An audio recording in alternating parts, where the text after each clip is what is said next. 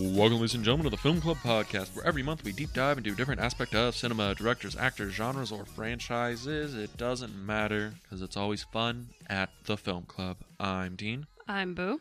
And this month, we're talking about David Lynch. And this week, we're talking about... Wild at Heart.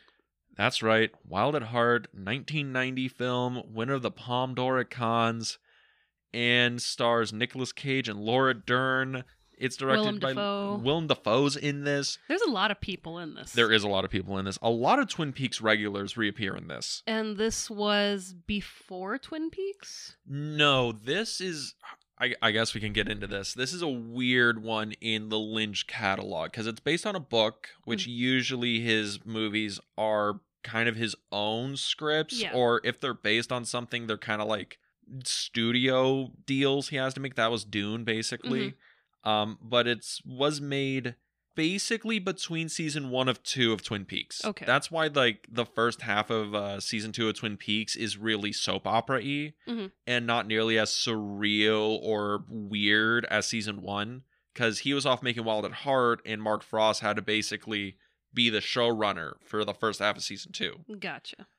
But yeah, so Wild at Heart's made in between there, but because how that works, this comes out in 1990. And I think season 2 started in like 1991? 91, and then Twin Peaks premiered in 90. Yeah, or it premiered at like the end of 89 and then ran through 90. It's something like that. But yeah, this comes out in between season 1 and 2 of Twin Peaks, which is, you know, the Lynch masterpiece opus work. But yeah, this movie is fucking weird. Very weird. We watched this movie together. Was this your first time watching it, or have you seen it before? I'd seen it once before this, and because I'm, you know, a director completionist, so if I find a director I like, I try and watch their whole filmography, because I'm a crazy person. I mean, you couldn't do that with Kubrick. It took the podcast finally getting you to finish the catalog. Well, that was mostly because I always wanted there to be one more Kubrick film, because, like, Kubrick's my favorite director. I never wanted to complete that filmography, and then I was like, Dean, it's time. It's time to like finish the work. But with David Lynch, it's like really easy. He has 10 movies and a pretty healthy amount of shorts. But yeah, I watched this movie once to say I had like completed the filmography, and I remembered very little about it except for, man, Nick Cage and Laura Dern kill it in this movie, and Willem Dafoe is the creepiest human being in cinema. And he's only in the movie for like fucking 15 minutes. Yeah, and then you still watched it twice on the same day that we watched it together. I did, because the first time I watched it, I came away with, man, this movie's like really good for a Lynch movie, and it's like really, you know, weird and interesting. And then when we watched it again, I'm like, I don't know if I like this movie. Which is shocking. I don't know if I liked it. I didn't know if it was good. And then I watched it again after, like, you, like, went home, went to bed, all that stuff. And I'm watching it again, and I'm like, I still can't really make heads or tails of it. That's the same camp that I'm in right now. Yeah, because this was your first, right? This is my first time. I mean, I love Nick Cage, love Laura Dern, love Willem Dafoe. But yeah, I was just kind of like, I don't know how I feel. I mean, there's some David Lynch movies where I've been like, okay, what the fuck? And I've been what the fuck the entire time. That was Blue Velvet for you? That was Blue Velvet for me. But this one, it was just kind of like, I don't know. I'm a little on the fence. And I'm not really getting pushed, you know, either side of the fence. I'm just there. Yeah, because it has a real plot that you can follow. Like, there's a real structure and narrative going on. It's not like Eraserhead where it's very surreal and kind of weird. No, it's very realistic and modern. So it's like you understand what's happening. And then the weird surreal shit happens where the good witch of the West shows up. Yeah. And then there's a weird thing where sometimes, like, there's this weird hitman group that's, for some reason, just has naked women wandering around, and it's never really referenced again. And, like... But it's like, I could totally understand that kind of clientele would be at that kind of motel. Yeah. Yeah, there's a lot of weird Wizard of Oz stuff going on. And I understand, because you talk about David Lynch a lot. I've done research on him before, and it's like, I understand that that's his favorite film. But it's just kind of, when it's sprinkled in the movie, it's like, you're not giving me anything to be like, oh, that's why he's making Wizard of Oz references. It's just, it pops up randomly. There's the Good Witch or there's the Wicked Witch of the West. And it's like, okay. And, you know, she's clicking her heels. And it's like, maybe if we had seen her like reading the book or, you know, they gave the book to the little boy, then it's like, maybe oh, there's okay. more like allegory to it where he's trying to make his own version of Wizard of Oz. And this highway is their, you know, their yellow brick road, but it's not, that's not really what the movie's going for. There's no like Tin Man, there's no like Cowardly Lion or anything. It's just kind of, I mean, you know, if we really want to deep dive, you know, his mom, or not his mom, her mom could possibly be the Tin Man, no heart. She's like the Wicked Witch, I thought, because like the end of the movie where she throws the water on the picture. That's true. I mean, the boyfriend of the mom, or you know, whatever he is. Harry Dean Stanton's character Johnny, I think he's a PI in the movie. It's like, you know, is he the Cowardly Lion because she tells him something and he stops, or is he one of her flying monkeys that she's just, you know, go do this, go do that for me, do my bidding for me. Yeah, and it's a thing where it's like we're trying to like pin the Wizard of Oz stuff to more concrete thing in the movie where, you know, okay, he might just be winging it, honestly. I know I've defended David Lynch saying that no, there's a lot more intent to this than people give him credit for, but you know, sometimes I'm going to just call it out when I see it. I think this was he read the book Wild at Heart that was like this is based on, and just kind of free associated like this story with Wizard of Oz and just kind of threw it in the script. I can see that too. Because the writer or the original novelist was like, I kind of like this. You know, no, it was good. I really liked the movie. That half of this shit I didn't see in my book, but hey, David Lynch is a good director. Yeah. So that's like the vibe I kind of get from it. Where, okay, I can kind of see what he's getting at here, but I don't know what the point of it all is. I think that's my issue. Like Blue Velvet, I felt had a point. Mulholland Drive, I felt had a point. Elephant Man, I felt had a point. This one, I don't know the point he's driving at. I don't know what the theme is here, but maybe we can parse that out. But or are we just all wild at heart and weird all over? Oh Lord. Okay, so is there anything else you wanted to like give to the preamble here before we start breaking down the plot? No. I think I'm ready to jump in. You think you're ready to jump into this wild road? Because this movie starts wild. Also, you're not getting the jacket. Oh, you mean the snakeskin jacket that represents my individuality and my desire of personal freedom? Yeah, I don't think you could rock that. I love the fact that is an iconic thing of the Nick Cage canon, is him in that snakeskin jacket, because you know why that's in the movie, right? No. Because Nick Cage insisted. That wasn't in the script. That wasn't a David Lynch weird, you know, Again, let's not put it surprised. in the movie. Nick Cage was like, my character's gonna really want to wear a snakeskin jacket. And then they just put it in the fucking movie. But we'll get into it. Because the movie starts.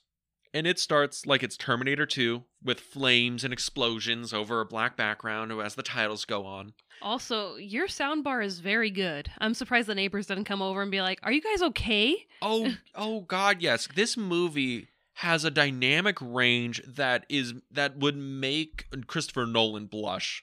Like the dialogue is real quiet, real nice. Everyone's having a good, wholesome time, and then it explodes, and it's just loud, banging thrash metal, like gunfire, and it's in between the same scenes sometimes, and it's like I was hot. I was Johnny on the spot with the remote control, trying to like even this out so I didn't blow an eardrum.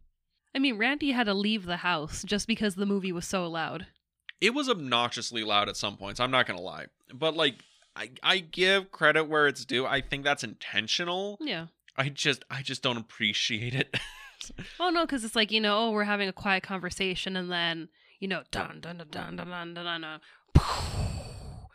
Oh, yeah, and it does, and it's not even a thing where it's just like, oh, it's like the score comes in and it ramps up to, it just smash cuts in to Dave Mustaine just shredding on a fucking guitar. Like, it's legit thrash metal.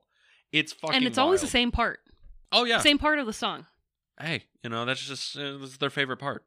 But that's how it opens. That's like the first thing you see in this movie. And then we go in to see like this nice swinging Southern cotillion ball where you got the jazz music going on. Everyone's in their Sunday best. Oh yeah, you got like Glenn Miller or Benny Goodman playing in the background, and I'm like, what the fuck is this? It's fire and metal and this, and now we're going back to the 40s. Like, okay, this is different. Yes, and that's a weird thing about the movie is that we're bouncing between this modernistic like 1990s like youth in rebellion with this thrash metal, like this punk rock kind of aesthetic. Like Laura Dern's character Lula, when we see her like in her normal attire, or Peanut, Peanut is wearing like the skin tight black leather like biker chick get up, and like Nick Cage's Sailor is snakeskin jacket like rebel type. You're drawing parallels from like the 90s like counterculture ish, and this 1940s ho dunk like Elvis Presley and Oh Love Me Tender kind of like vibe, which I don't know why he's drawing this parallel, but I can kind of read it. Like, kind of. It's like rock music. Like, that's points of, like, counterculture, and they just kind of evolution of rock. Maybe, but, again, we cut into this swinging party, and then, Lula and Sailor, Nick Cage, Laura Dern, are heading out, and they're going to go onto the town when, who do they get stopped by? A hitman who's come to kill Sailor. And then what happens? He gets fucked up. Yeah, this hit like Sailor Nick Cage just kind of drops all pleasant and just beats this guy to death in like a jarring and violent way. Like way more violent than like a Mission Impossible movie or any like mainstream action blockbuster. Yeah, it's just fists, hands, the wall. Basically beats the back of his head in. Yeah, like we see brains in this. I mean, I think the major faux pas was that the hitman wore a baby blue suit. And he did. He also mouthed off and, insulted Lula. And that's... Sailor don't stand for that. You don't talk to Peanut that way. Don't talk to Peanut that way. And, like, that's how the movie starts. Like, we're, 10 minutes into the movie, and we have a violent murder. And, like, it's set up by Lula's mother, Marietta. Like, that's, like, the implication we get. Or it's not even an implication. The hitman straight up tells him, like, Marietta tell me to fucking murder you, and this is the money she paid me, and this is the knife I'm gonna use it with, and then, Yeah, you were banging her mom in the bathroom. I was just like, oh, okay. Yeah, like, there's, like, a big plot dump in the beginning. Sailor and Marietta are at odds over Lula, her hard control, whatever. And then, obviously Nick Cage goes to prison, and he looks, beautiful in prison. Oh yes, he hit the makeup chair before they sent him up the river, but he goes for I have it here because it notes it in the movie. 22 months and 18 days later, Sailor gets out. Nick Cage gets out, and he falls right back into Lula's arms. And well, yeah, she's there to pick him up. Exactly, in this nice Cadillac where I don't know where the fuck she got it, and gives him his snakeskin jacket, and they're all happy. They're gonna go hit the town, but before that, they're gonna... Yeah, a lot of banging in this movie. There's a lot of fucking in this movie. That should be a blanket thing. This is a hard R movie. Yeah. But they're going out to go have their fun time, and this is where we see Lula's mother step forward as, like, the antagonist, because she is gonna hire a hitman to kill Sailor so that she can keep Lula for reasons. Yeah. And, like, we get flashbacks of, like, why Marietta hates Sailor, but it's, like, vaguely clear. Yeah, I mean, it's nothing concrete. Like, oh, he did this to her. Oh, he, he stole. Like, no. Like it's vaguely related that, like, he may be a witness to the murder of Marietta's husband that she might have been involved with, but that's not even, like... Concrete. Like, Sailor's like... Yeah, I was, like, there, but I sat in the fucking car. Like, I just saw the house go up in flames. I don't know what the fuck happened. Yeah. Like, that's, basically it. But Sailor and Lula, they go out dancing to some nice thrash metal. Yeah. At the clubs. And then Sailor, starts, defending his woman from one of those dirty punks at the bar. And then after he's done, he starts crooning. Starts singing to Lula. The crowd goes wild. What song is he singing? Because it's some like Love Me Tender or Love Me thing. Fucking, it's some Elvis song. I know that. Well, I know he sings Love Me Tender at the end. Yes. I don't remember at the bar if he sings Love Me Tender. It's something, but he could have. Yeah, but Nick Cage, he's got a singing voice on him. He does. I mean, I won't knock that. His voice is actually good. It's just kind of like, okay, he's slowly turning into the king. All right. I love how the thrash metal band just kind of knows exactly the song they're supposed to go into. Well, yeah. I mean, it took them years to practice and become, the thrash metal band that they were. So you do start with some Elvis work, and then, you work your way up to, Sex Pistols. The evolution of a guitarist. Exactly. Evolution of rock and roll. That's your thing. That's the theme of the movie. It's the evolution of music and rock. Just saying. I took history of rock and roll as a class in college, and it was awesome. So maybe that's the vibe that David Lynch is going for. It could be. This is a pretty solid soundtrack. I mean, all things considered. It is. I mean, one of the songs in it, I can't think of the name of it, but it's from it's in Friends, the TV show. And I was just like, oh my God, I'm like, I love this song, and it works for this scene so well. It is a thing. Like, don't get me wrong, the movie's weird as shit. I'm going to have to look up the soundtrack now, because it's going to bother me, but go ahead. Yeah. The movie's weird as shit, but there is a thing where it's like this scene in particular, where, like, Nick Cage, he's singing to Laura Dern, and it's like this it's all shot really, like, dreamy, and, like, don't get me wrong, up to this point, the movie, for the most part, is grounded in some sense of reality.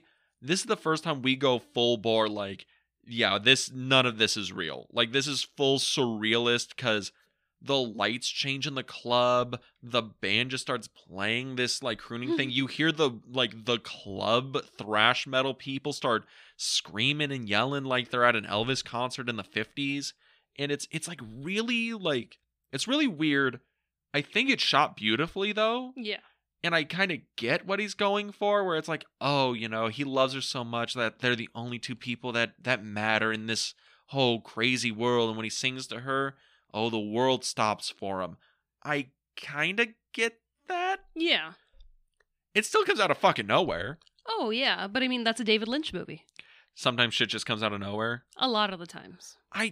Maybe, but I feel like his other movies, there's a build up to the weird shit, like, at least for, like, Twin Peaks, right? Yeah. Like, for Twin Peaks, like, the world that show inhabits, it lends itself to, okay, everyone's a little bit quirky and weird, and then when you see, like, the weird surreal dream shit happens, it's like, no, this was kind of, like, led up and built up to this kind of crazy dream shit. But then you have Fire Walk with Me, that kind of feels like Wild at Heart, where it's just, we're going 100 miles per hour. What the fuck is going to happen? Yeah, okay.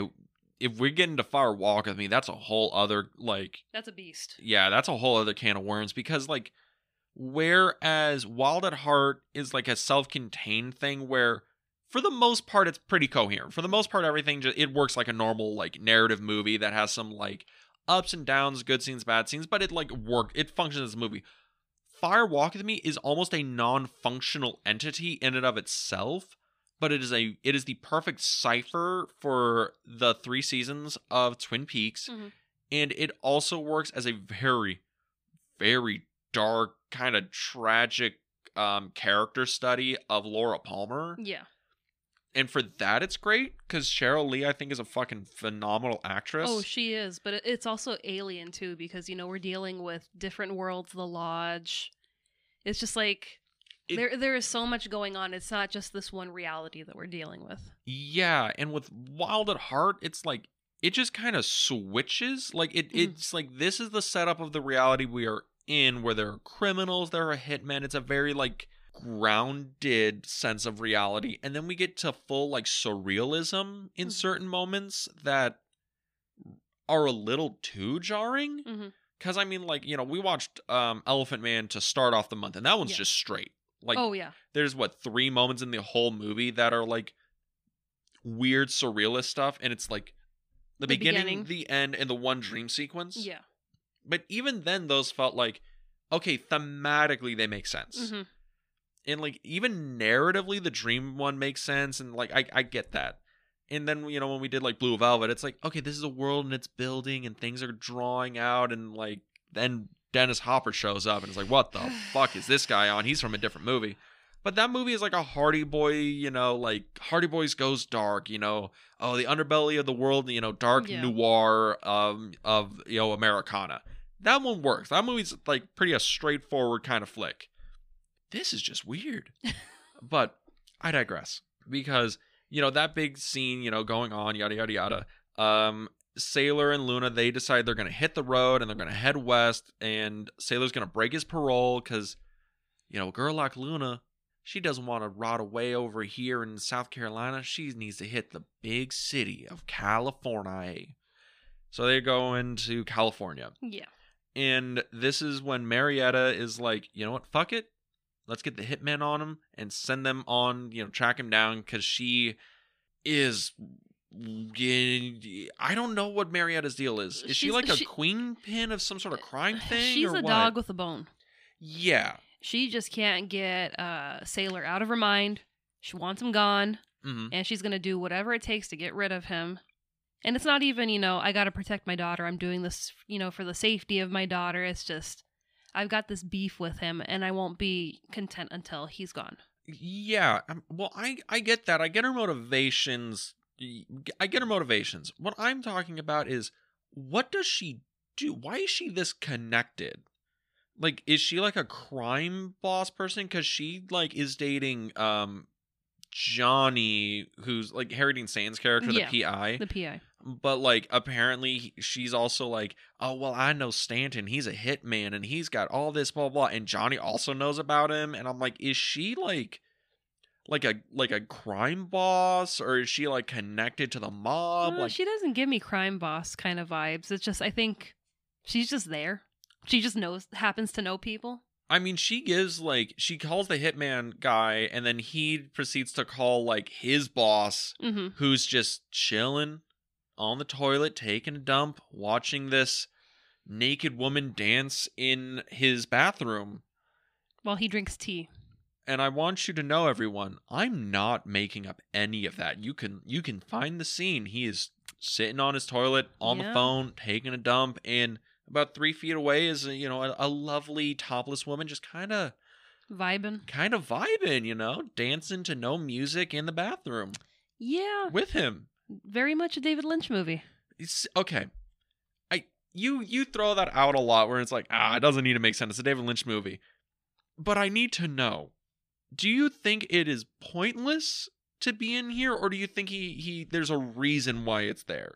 I know that you love to soul search his movies, but we had a guest on that said, you know what? I watched interviews of him, and he says sometimes I just put stuff in there to put stuff in there.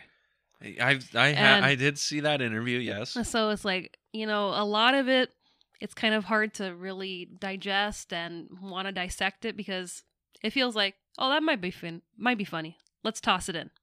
Let's see what people have to think about it when they see it. Do you think do you think it's absurdist comedy more than it is thoughtful, like, symbolism? Yes. Because this movie has been qualified as a dark comedy. Yeah. Like a dark comedy romance film, road movie. I mean, spoiler, Willem Dafoe shoots his head off in the, during the bank heist. In a very cartoony way. In cartoony way, yeah. It's like a Ren and Stimpy bit. Yeah. But, like, you would think that... Would you say that this movie is...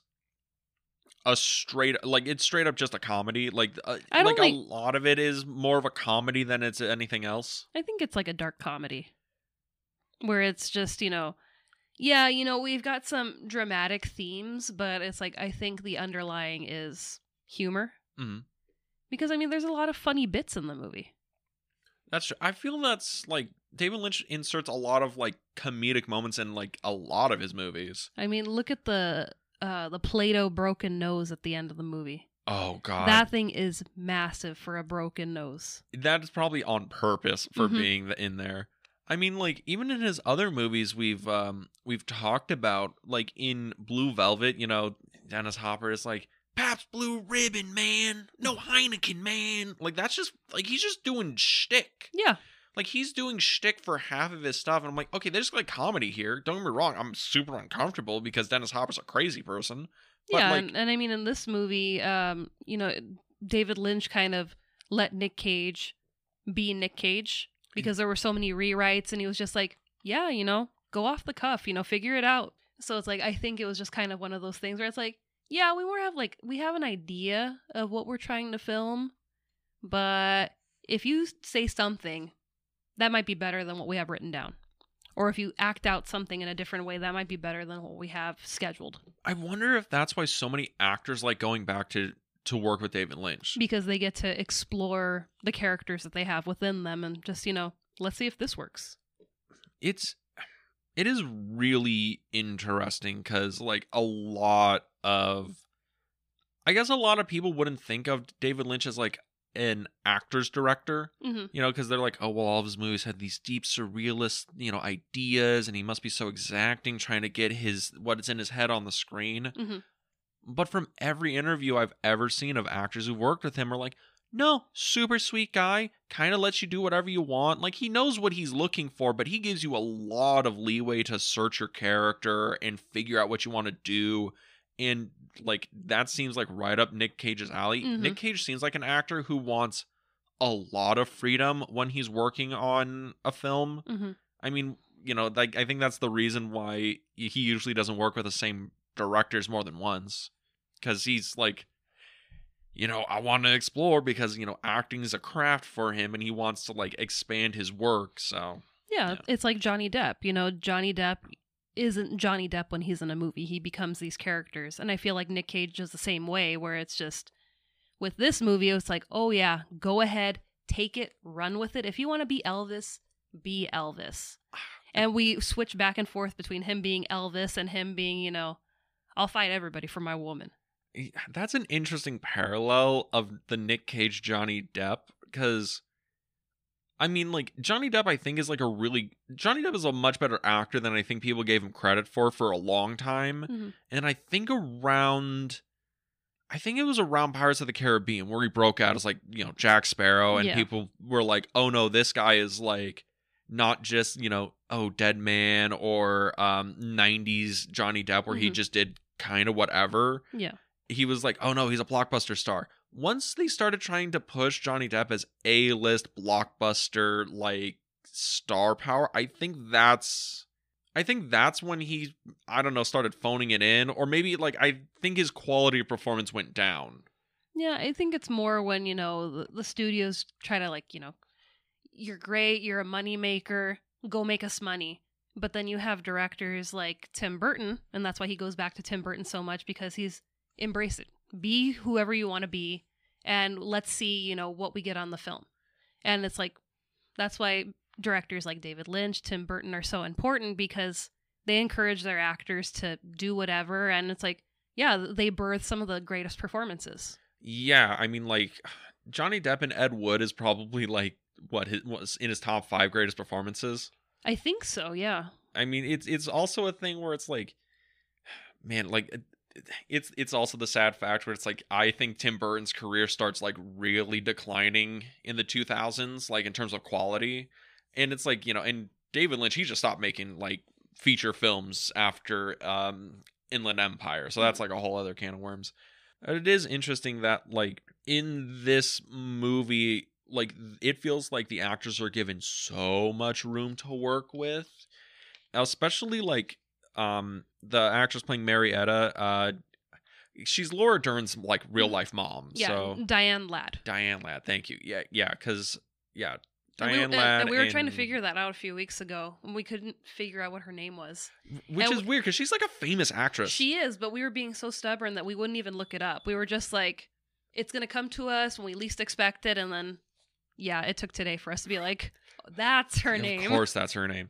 But yeah, because, like, she is going wild when she's at the house and she's on the phone and she starts playing with the lipstick and she does the full, like, red mask of lipstick on her face. I was like, okay. She has, like, an uncomfortable descent into madness. Yeah. And there's some shit that she's doing where I'm like, that had to have come from, like, some deep place that she was working with. That couldn't have been like in a script anywhere. Or we have Grace Zabriskie, who plays Juana, and Isabella Rossellini, who plays Perdita. And it's just, their scenes are just like, well, what's going on here? Yes. It feels like there's like a whole background thing that, like, it feels like they wrote a long character history that is just not referenced on screen, but you feel that there is something going on behind those eyes. Yeah, it's like something's happening. And it's like, their tie into the story is that Perdita is with Bobby, who's played by Willem Dafoe. So it's like, okay, so it's like you're tied to the universe in this way through Bobby. But it's like, it's like they're hypnotizing the men to, I'm not going to repeat the phrase, but, to bang, bang, bang. Yes. And the guy's just, in the trance, like, okay. And it's just like, what is going on? Are they hypnotists, but then they're bank robbers, or at least Bobby is? It's like, I have no idea. Yeah, it's a thing where it gets into really weird sections because, like, I don't know what this script would have looked like. Well, I mean, there was a lot of rewrites, so who knows how fat that script was by the time they finished filming. Yeah, or how fat it was when it started and how much got cut out and trimmed. Just, pulling out pages. Okay, never mind, we're not going to do this route. Yeah, because it feels like there's so much that people are... It feels like a lot of these characters feel very fleshed out, and then, like, a lot of the teeth is just missing. Mm-hmm. And that, granted, that feels like a lot of what happens with a lot of David Lynch movies, where it's like, man, there's like a lot here, but like a lot of this was probably cut for time or just like practicality reasons, which is why like Twin Peaks The Return is so like insane, because it's 17 hours long of just uncut weird David Lynch material. Yeah. I stick by season 1's the best season. I have a lot of love for season 2. I know it's the thing where it's like the James stuff I know is like really bad and it has no relevance, but god damn it, I love a good soap and opera. Just You and I is your favorite song. It's so good. Oh god. But just saying, season 1 has James, looking at who's the best friend again? Laura's best friend. Oh, Laura's best friend? Donna. When he's looking at Donna and it looks like his head's gonna explode. It's so good. Honestly, everyone should just watch Twin Peaks, but do it. We're watching Wild at Heart. We are. And so they are heading west, and they end up in New Orleans. And, they're in New Orleans, they're having a grand old time. The criminals are closing in on them. But as they're like laying in bed, after having, another like 5-minute long like fucking sex montage, Sailor and Luna are talking, and Luna tells us about her cousin Dale, and we get a cameo from Crispin Glover. Yep. And again, the movie has a pretty repetitive structure. Mm-hmm. Sailor Luna, they go to a town, they bang, they get up to some shenanigans, and then they tell a story or there's a flashback. Yeah. We've seen Lula, like, I guess she was assaulted when she was younger. Mm-hmm. We see that Sailor saw Marietta, or Lula's father, catch fire. Marietta, the thing. Like, we get a lot of flashbacks. Mm-hmm. This is just a non sequitur that Lula decides, I'm just going to tell Sailor this right after we've, just finished up. Why not? Why not? My crazy-ass cousin that dresses up like Santa. Her crazy-ass cousin Dale, who dresses up like Santa Claus, and he likes making sandwiches at all hours of the day. Yeah. And one time his mother found roaches in his underpants, and she says she walked in on Dale putting a cockroach on his anus. Yeah. His anus. And yeah, then, that happened in this movie. And then we cut to one of the funniest sight gags in any David Lynch movie, and maybe any movie, of after she says she found a cockroach and she walked in and it was on his anus, and it's Crispin Glover standing in a full like 3-piece suit in front of a house, and he just kind of shifts a little bit and then lifts his leg up real high and takes a long side step over and does like the electric slide real slow, and like there's a cockroach in his pants, and you just get all ooky, but you can't stop laughing, and you're like, why is this in this movie? Why is Crispin Glover in this movie? Also, Crispin Glover's in this movie. I think by that point, I had already thrown my hands in the air. I'm like, you know what? I'm not even going to question anything. Is this where you just like checked out completely? I think so. I was like, okay, yeah. Because I mean, if we're gonna make anus jokes, I mean, I think the best one's still Donnie Darko. He told me to shove that book up my anus. You love Donnie Darko. I am, and I'm wearing my Donnie Darko shirt today. Oh yes, your spooky skeleton shirt. Yes, I am. Yeah, it is again the top 3 anus references in the movies we've watched. But I'm just saying, like, it is such a weird non sequitur that I know a lot of people say that, like, oh, David Lynch, a lot of it is like off the cuff, like free association. This is like he makes movies basically how people jot down notes in a notebook. Yeah. Like it's just like it's all a lot of like vague, random, disproportionate ideas that he's able to blend together, put on screen, and have it all function as a singular work. Mm-hmm. I don't know how this relates to the rest of the movie at all. I mean, I feel like this is probably like a story he heard like in a bar once, and he was like, that's funny, I'm gonna save that for later and use it in one of my feature films. Maybe, because it is funny. Like, it is funny, it's really weird and a little creepy. Like the first part starts like a fucking horror movie. Oh, because yeah, we see him getting dropped off in the Santa suit, and it's a dirty Santa suit. I mean, he looks like a serial killer. Yes, he looks like a serial killer, and that he thinks aliens in the black gloves are coming to like ruin holiday spirit, and that's why he dressed up as Santa. I forgot about the black gloves, and when he has, what is it, like the rulers surrounding the black He has rulers and like measuring tape surrounding a pair of black gloves that he is lying on the floor in his tidy whities, like poking at it with a fucking yardstick. And you're like, you were in Back to the Future. You were, yeah. Like, what the... Granted, I know Crispin Glover is like a weird dude, like outside of like Back to the Future. Like he makes like weird fucking movies. You birthed Marty McFly, now you're doing this. He was in Friday the 13th, for God's sakes. He was. But like it is like I understand he's a weird dude, but this is just weird. Very weird. It's funny though. But so we get that non sequitur, and then Sailor and Lula, they're hitting the road again. And as they're going, this is when we actually learn that Sailor was the driver when Lula's dad died and all that stuff. And that's kind of how they met. But this is also when Marietta heads on down to New Orleans herself. And she gets, she picks up with a hitman, and they're on their trail, and they're going to like track him down. Yeah. And then they basically leave the movie for the rest of the runtime. Yeah. I think. They just disappear. Yeah. Or they're on the road. That's why we don't see him. Exactly. I mean, because there is like this thing where it's like the hitmen killed Johnny Marietta's like boyfriend, other henchman person. He dies. We get like a little scene of that, but then they are like non-entities for the rest of the movie. Right? Like I'm not messing here. Yeah, because we have to focus on Willem Dafoe, because Willem Dafoe ultimately leads Sailor into getting back in the big house again. Yeah.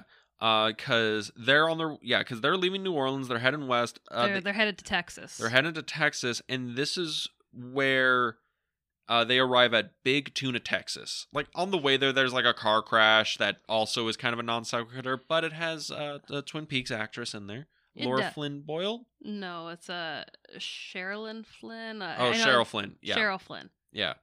Sherilyn Flynn. Sherilyn Fenn. Sherilyn Fenn. Sorry, we are so sorry. You're one of my favorite people from Twin Peaks because you do the Audrey dance. She is Audrey Horne, and she's great in the show. The Audrey dance is so iconic. We try to incorporate it into our everyday lives. But yeah, I just wanted to bring this up because this is another instance where I know why David Lynch has put this in the movie, and it is one of those things where he just dropped in because he wanted to do it and not because it relates to the movie so much. Because when he met Sherilyn Fenn, he described her look, like a porcelain doll, and he had this like idea or image of like, oh, a broken porcelain doll. And when he was making this movie, because this was like right in between Twin Peaks, so he had her number or whatever, and it was like, had her come in for like the day for this scene just so he can get the image of her as a broken porcelain doll on screen and like work that idea out. So it's her, she's in this car crash, she's like bleeding and she's like running around trying to like reason what's going on, and then she just kind of dies on the side of the road. Yeah, and is never referenced again. It's almost like a toy running it down on its battery. Yeah. Where it's just kind of, going around in circles, repeating the same phrases, because she's just, my mom's going to kill me. I lost one of my pins that has, pearls in it or whatever. Where's my purse? Where's my purse? I need to fix this. And it's just so bizarre, but it's also, kind of fascinating because it's like, that's how the brain works sometimes. It just, you can't rationalize what's going on. So it's like you're on manual. Yeah. Or you're on automatic. And it's just, you're just doing these things. And Lula's like, we got to help her. She's dying. And then she collapses and, she's coughing up blood because obviously she has, internal injuries. And then she just dies. Yeah. Yeah. And it's a thing where it's like, I wonder, that's probably like the whole Dale thing they were, where it's like, oh, the cousin and all that stuff. It's like these disproportionate ideas that David Lynch has, and this is, again, the only reason I bring it up is because I know the origin of it. Yeah. And it's like, he has this idea.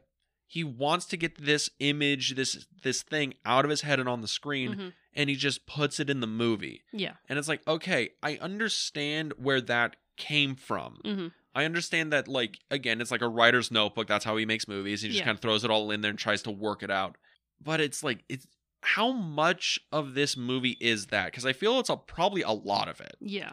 Because from what I got is like from the book, because I didn't read the book. I know vaguely how it works, but I read through like interviews and stuff that much of this movie, Wild at Heart, just uses the premise line and some of the crime elements. Like, oh, there's like a hitman thing and Marietta and like that. Like that's vaguely like what he took from it. Yeah, it's just an outline. Yeah, it's an outline and we're using the title. Pretty much. And then like he added all the Wizard of Oz stuff, all this car crash stuff, all the non sequitur stuff. Like he adds that on top of it, on top of this outline, this premise. And it's like, I guess it works. I mean, it's more interesting than compelling just to see this guy's brain kind of work out these images and like push them out there. Yeah. But we're going to get into some really weird fucking shit in a minute. But before we do that, this is the scene that I had wanted to talk about when we were talking about the movie soundtrack. Yes. So my friend's reference that I was making earlier, it's a song called Wicked Game by Chris Isaak. And it's used throughout Friends. It's more kind of like Ross and Rachel's like love theme. And after, years of seeing it in Friends, like, oh, I love that song. And yeah, that makes sense. But seeing it for these two characters and them, driving through the desert alone at night and it's just playing over and over on the tape cassette, I'm like, yeah. I kind of feel like that's more a Sailor and a Lula kind of song. It feels right for the movie. It feels raw. It just feels like, there's so much emotion and so much depth to it. That's kind of how the characters are, right? They're very like raw, like passionate people to each other. You really do feel like they're like deeply like in love with each other. And the song's very melancholy, and that's kind of their relationship. They've lost almost 3 years together. Spoiler, they're going to lose even more years together. Yeah. But it's just kind of like this Romeo and Juliet relationship where they're just they're getting pulled apart when they just want to be together.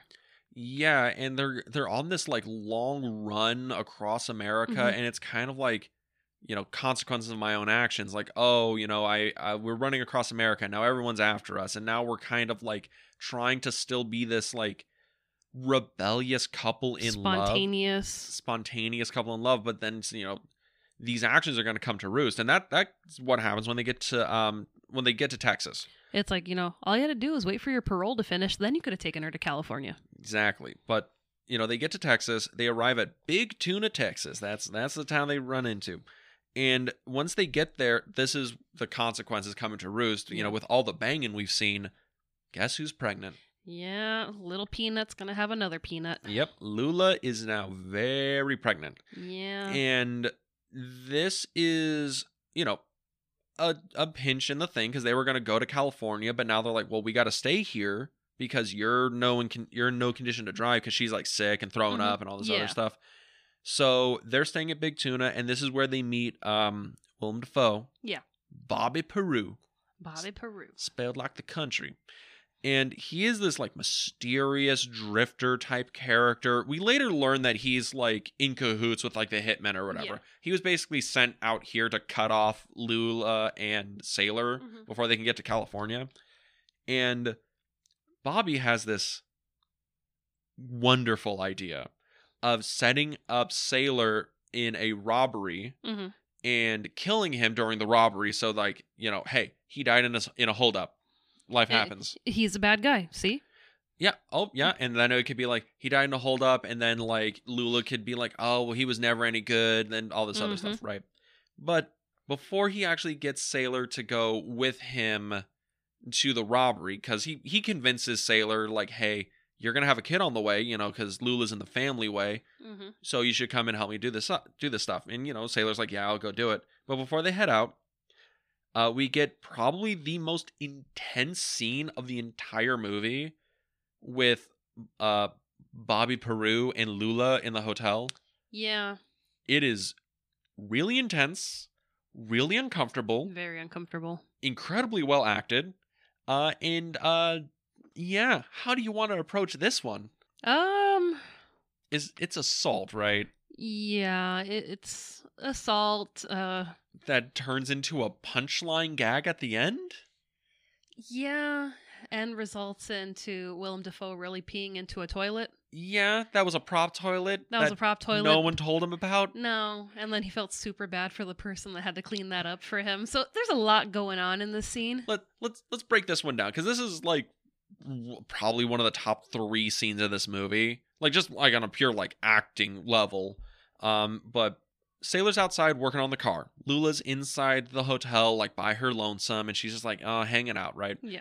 Bobby comes in and he's like, hey, Lula, I'm looking for Sailor. Where is he? And she's like, oh, well, he's outside. Oh, okay, well, can I use your, toilet before I go? Yeah, I gotta pee. And she's like, oh, cool, sure. So Willem Dafoe goes, pees in the toilet for real, because he's a method actor. He's a goddamn thespian. Or they just, plied him with a bunch of water bottles and nowhere to go. I'm going with thespian.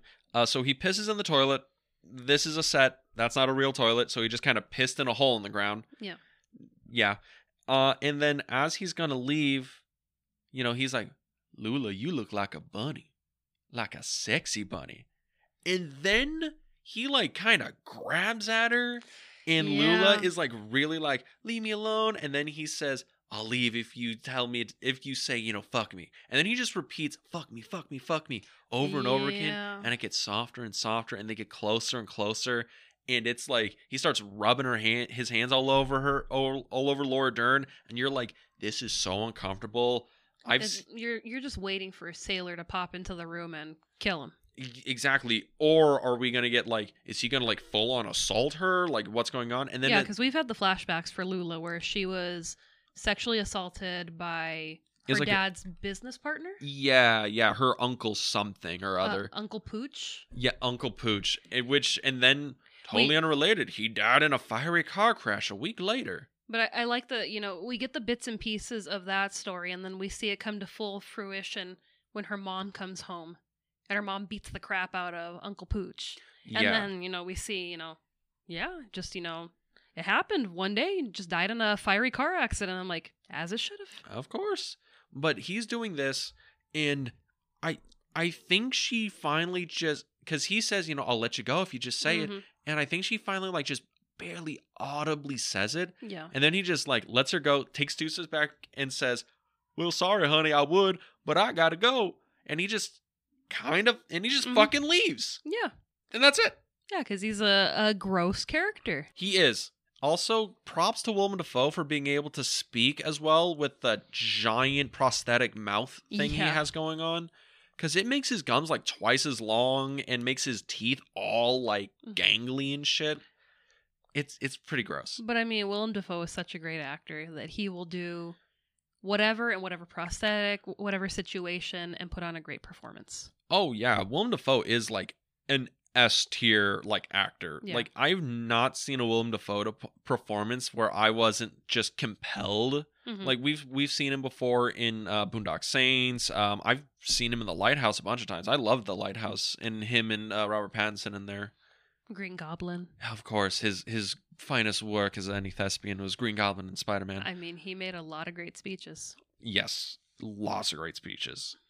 But after that, again, it's just a weird scene because it happens and is never brought up again. We never see her telling Sailor. Mm. We just jump into the heist. Yeah, and it's like there's a vague idea that that's like a thematic arc. Where it's like, oh, it happened to her as a child. Now it's happening to her as an adult. Mhm. She's a victim, and you know it's happening again, and she's so traumatized that she can't fight. Instead, you think, is she going to be fight or flight? And it's kind of, she's doing flight because she's so terrified, and she's just stuck in that moment. Yeah, and I wonder if that's a thing where, her arc eventually is she's gonna like grow up and be more assertive or like take charge of her own life. And this scene might be on that like arc. Oh, it happened to her as a child, it's happening to her now, and then the next time we see her, she'll be able to fight back from this after this development. Yeah. But it's just like, fuck. Again, it's so uncomfortable. It is so uncomfortable watching this. It's a great scene, but it's an uncomfortable scene. It's very uncomfortable, and then it's just onto the heist, and like you said, we never approach it again. Yeah. I mean, the heist is again where we go into slapstick comedy again. Yeah. Yeah. Yeah, I mean, we have a dog that walks off with the guy's hand. So the heist is at a train yard, is what it looks like. That's what it looked like, yeah. It looks like an old West Bank. Well, it's Texas, so... But they go and they walk in, they rob the place or whatever. They're wearing these pantyhose masks. Yeah, that really isn't changing their faces at all. I mean, you paid Nicolas Cage for this face. You're going to have him, cover it up? Come on now.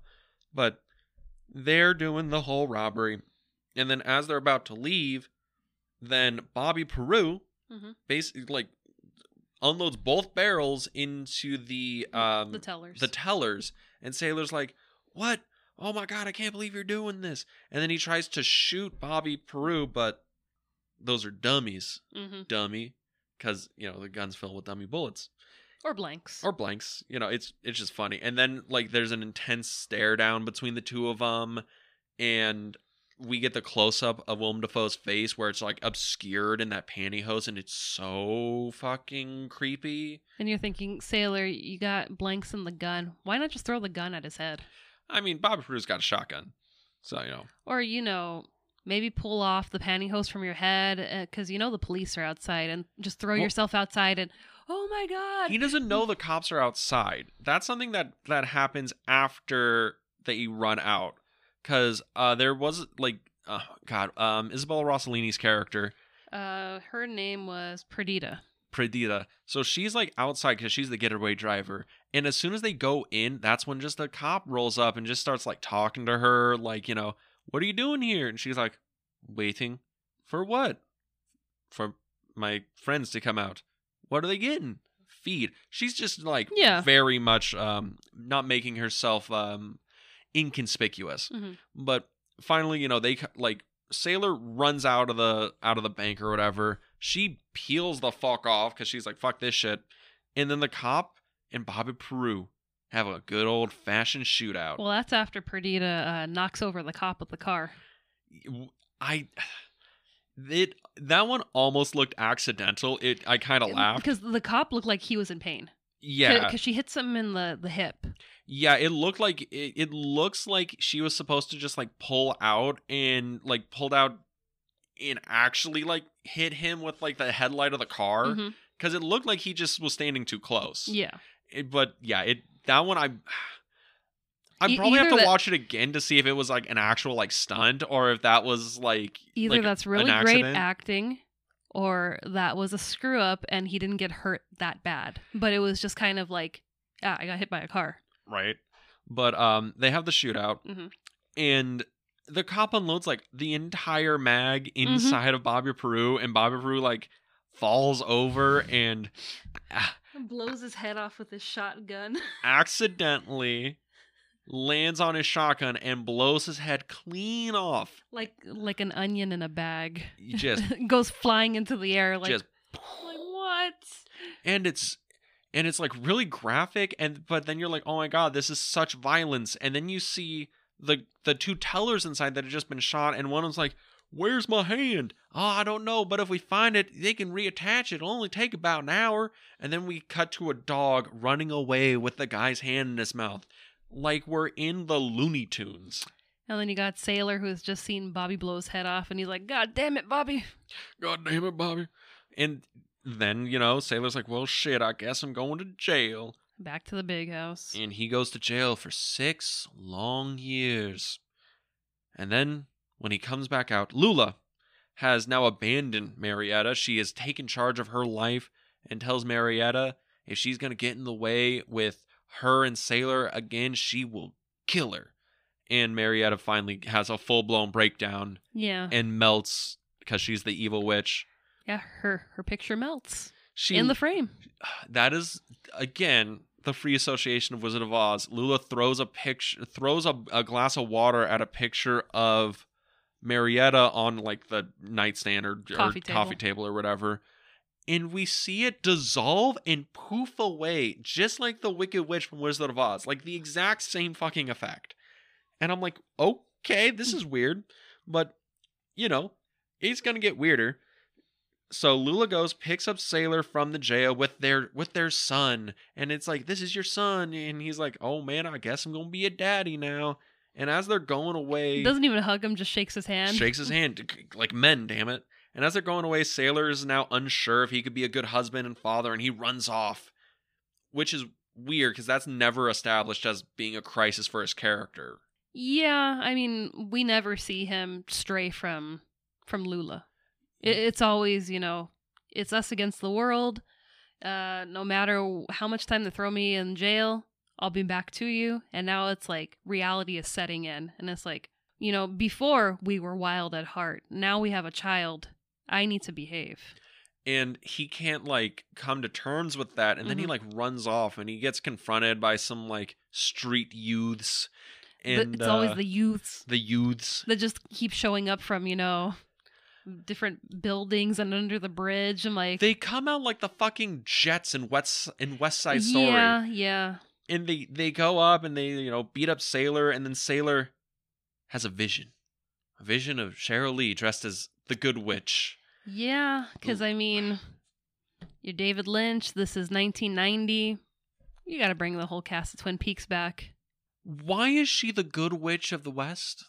I don't think it's of the West. She's just the Good Witch. Okay, why is she the Good Witch? Because she's floating. She has the orb of light and she's in the pink gown. She's in the pink gown, yeah.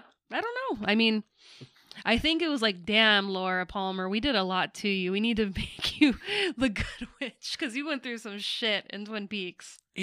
Again, great actress. I get, David Lynch has this Wizard of Oz obsession that he's inserted throughout the movie. There's a lot of Wizard of Oz stuff that we just didn't mention that come up consistently throughout the movie. So it doesn't come out of nowhere, but it's this falls straight into full-on surrealist, free association that's just a little too, kind of out there for me. It's cool. It's neat. I kind of like it, but it's that's... How do you explain this to somebody? Nick Cage is talking to the Good Witch about, how he should go back and be a father. Because that's what the Good Witch does. She gives you good advice. And I think, he kind of needed, a sign. Something where it's, my fear is talking. I need some big sign to show me that I can do this. Or that things will be okay.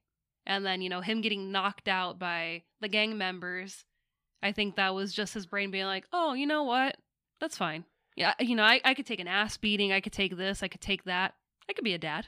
Yeah, I think it's just the thing where the whole scene for me is this seems so out of character for Sailor. Yeah. Because it should have been oh, you got a son? Well, I guess, honey. Time for me to be a father. And because they've been nothing but devoted and madly in love with each other the entire movie. And then all of a sudden he's like, I can't do this, God damn it, I'm done. And he leaves. It's just showing his humanity. It's just, we've seen Sailor be tough, loving Peanut, but it's just, this is just kind of like, this is brand new and it scares me. It's like, yeah, I could take on a gang of guys and I could take on hitmen and I could take on your crazy ass mother, but being a parent and trying to keep, both of these people safe and alive, that's probably terrifying. I mean, that's the thing that Lynch approached in Eraserhead, where I think a lot of people assume that movie's really about like fatherhood and being like scared of being a father, and that even comes up in stuff like Blue Velvet and Mulholland Drive. It's like there's like fear of that. Yeah. So I guess I can see this is Lynch still trying to work that out. Fear of being committed. You still want to be like a wild, like at heart youth or whatever. I mean, I don't think it's a fear of commitment. I think it's just a fear of, I'm gonna screw up again and I'm probably gonna be in prison for another 5 years, 10 years. It's already done its damage on Lula, but because she loves him so much, it's okay. They make a point, the first time he goes to jail, and he goes, it's all right. She's forgiven you. And I think that's what the good witch tells him, she loves you so much, she's forgiven you for the things that you've done. And I think that's just what it is. It's the human part of him where it's like, I could take on the world, but now that I have this child, it's a little terrifying. Because even when she says, she tells him that she's pregnant, he's completely okay with it. She's waiting for him to flip or to, dart out of there. And he's like, no, I'm happy. I'm good with it. She's the one where she's like, I don't know if I'm happy about this. Yeah, and I think I think that's my only issue with the scene in general. I mean, like, oh yeah, the good witch thing. I'm basically just like playing it up for like, entertainment value. But like that's my real issue with the scene, is that it feels out of place for his character, because up to this point he's been like, down with the program. Or are we just seeing that the characters have evolved? Because, in the beginning, he killed a hitman, and we've seen like, oh shit, he's a badass. He's fearless. And now we've seen Lula, where she's standing up to her mom, and she's like, you know what, crazy ass mom, you are not going to get in the way between me and the love of my life and my child's father. I'm done. And now we're seeing Sailor come in, and he's afraid to step into that role of being a father that might not be there every day, because what if he screws up again? And Lula has evolved from being, the girl screaming at danger, and now she's like, I've grown up. I'm in charge. An adult now. I can handle it. And now you're kind of bringing your background on this movie. I guess it is a thing where it's like, looking at it from these two characters' perspectives, they do have a pretty steep evolution.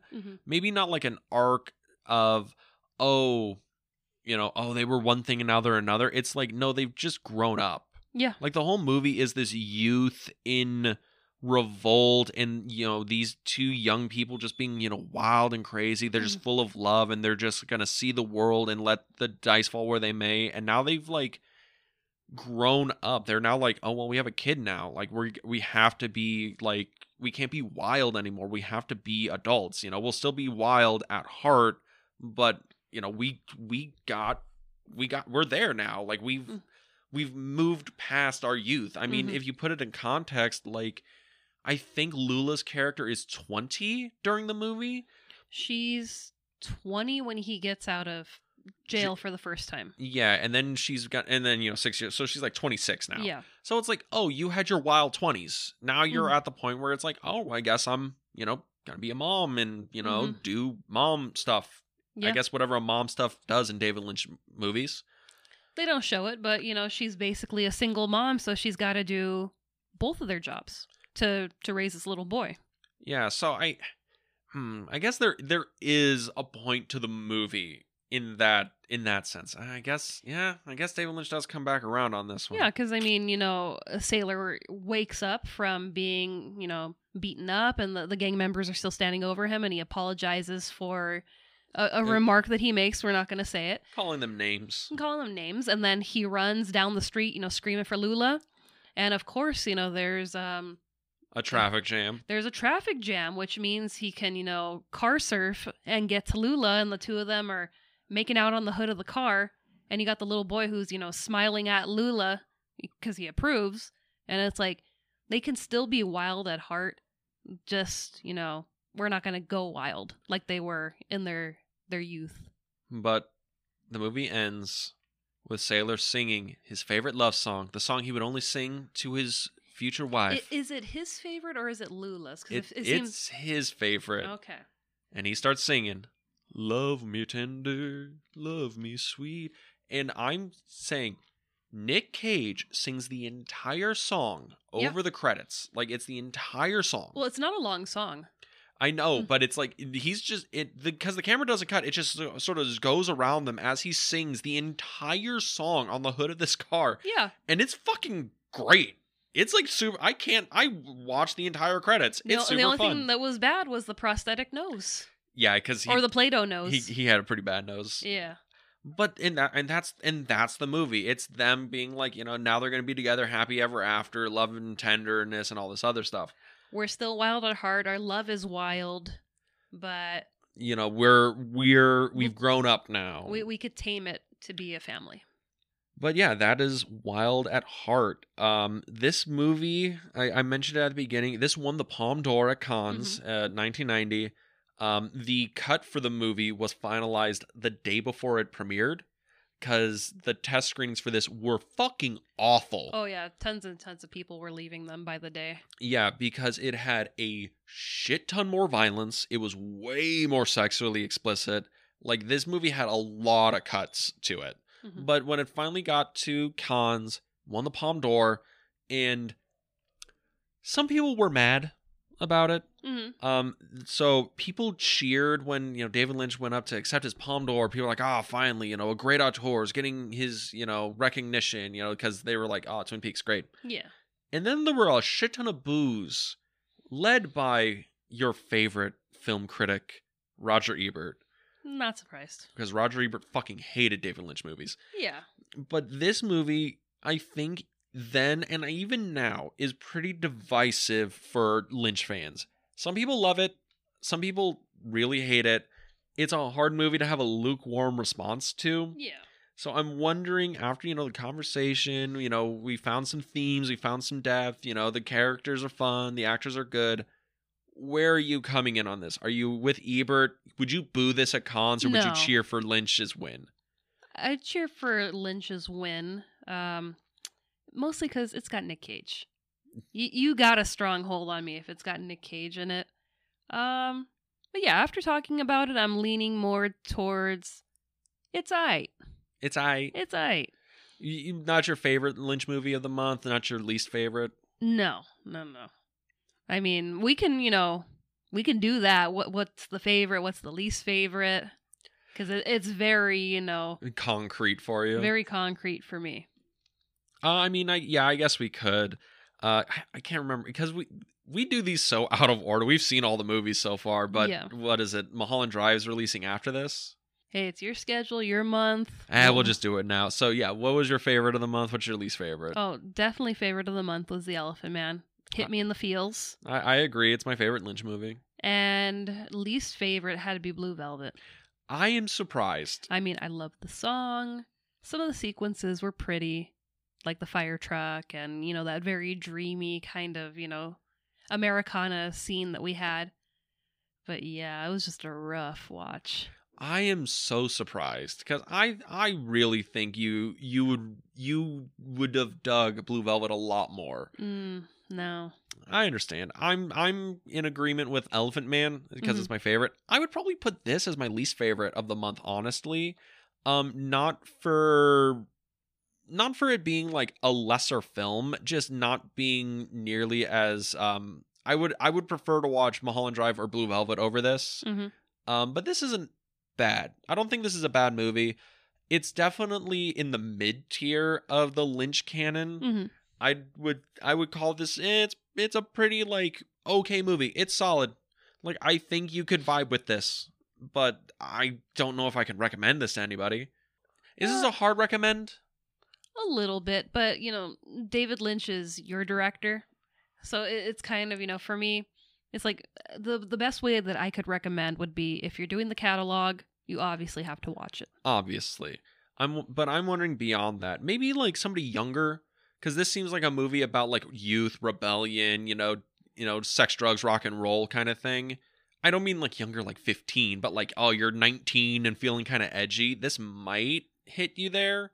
Maybe. I mean, yeah. I mean, if you want to go at it like in an artsy way, sure. Mm.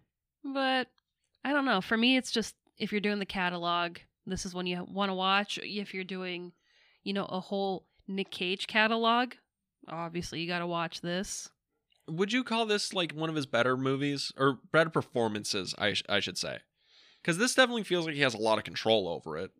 Yeah, and I think this was the beginning of him. I want to do the movies my way. Mm-hmm. I want to, go wild if I need to go wild.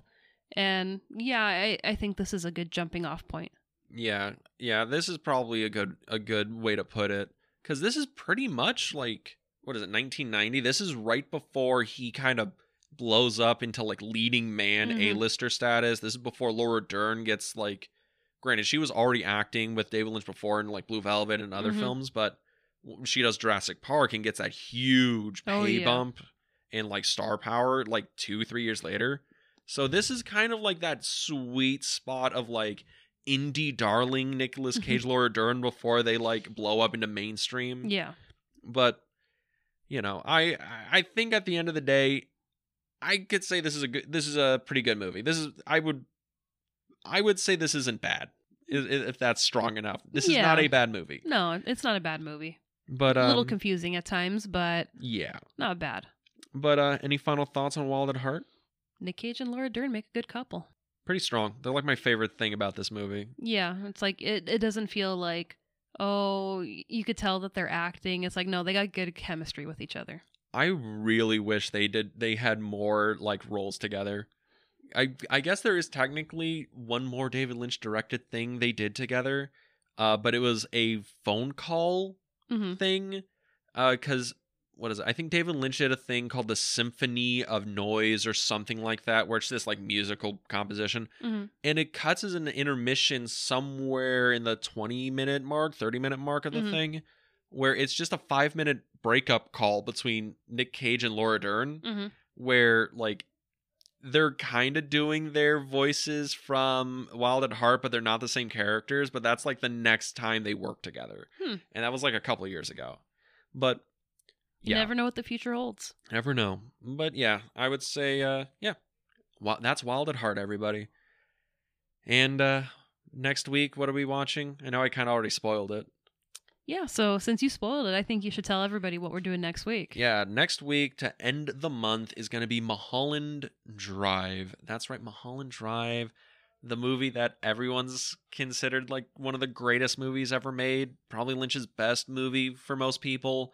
We actually have a guest on that episode. We do. Yep, that's going to be my buddy Thomas. He's a hardcore Lynchaholic, fucking loves the man, and we actually have a really good conversation for Mulholland Drive.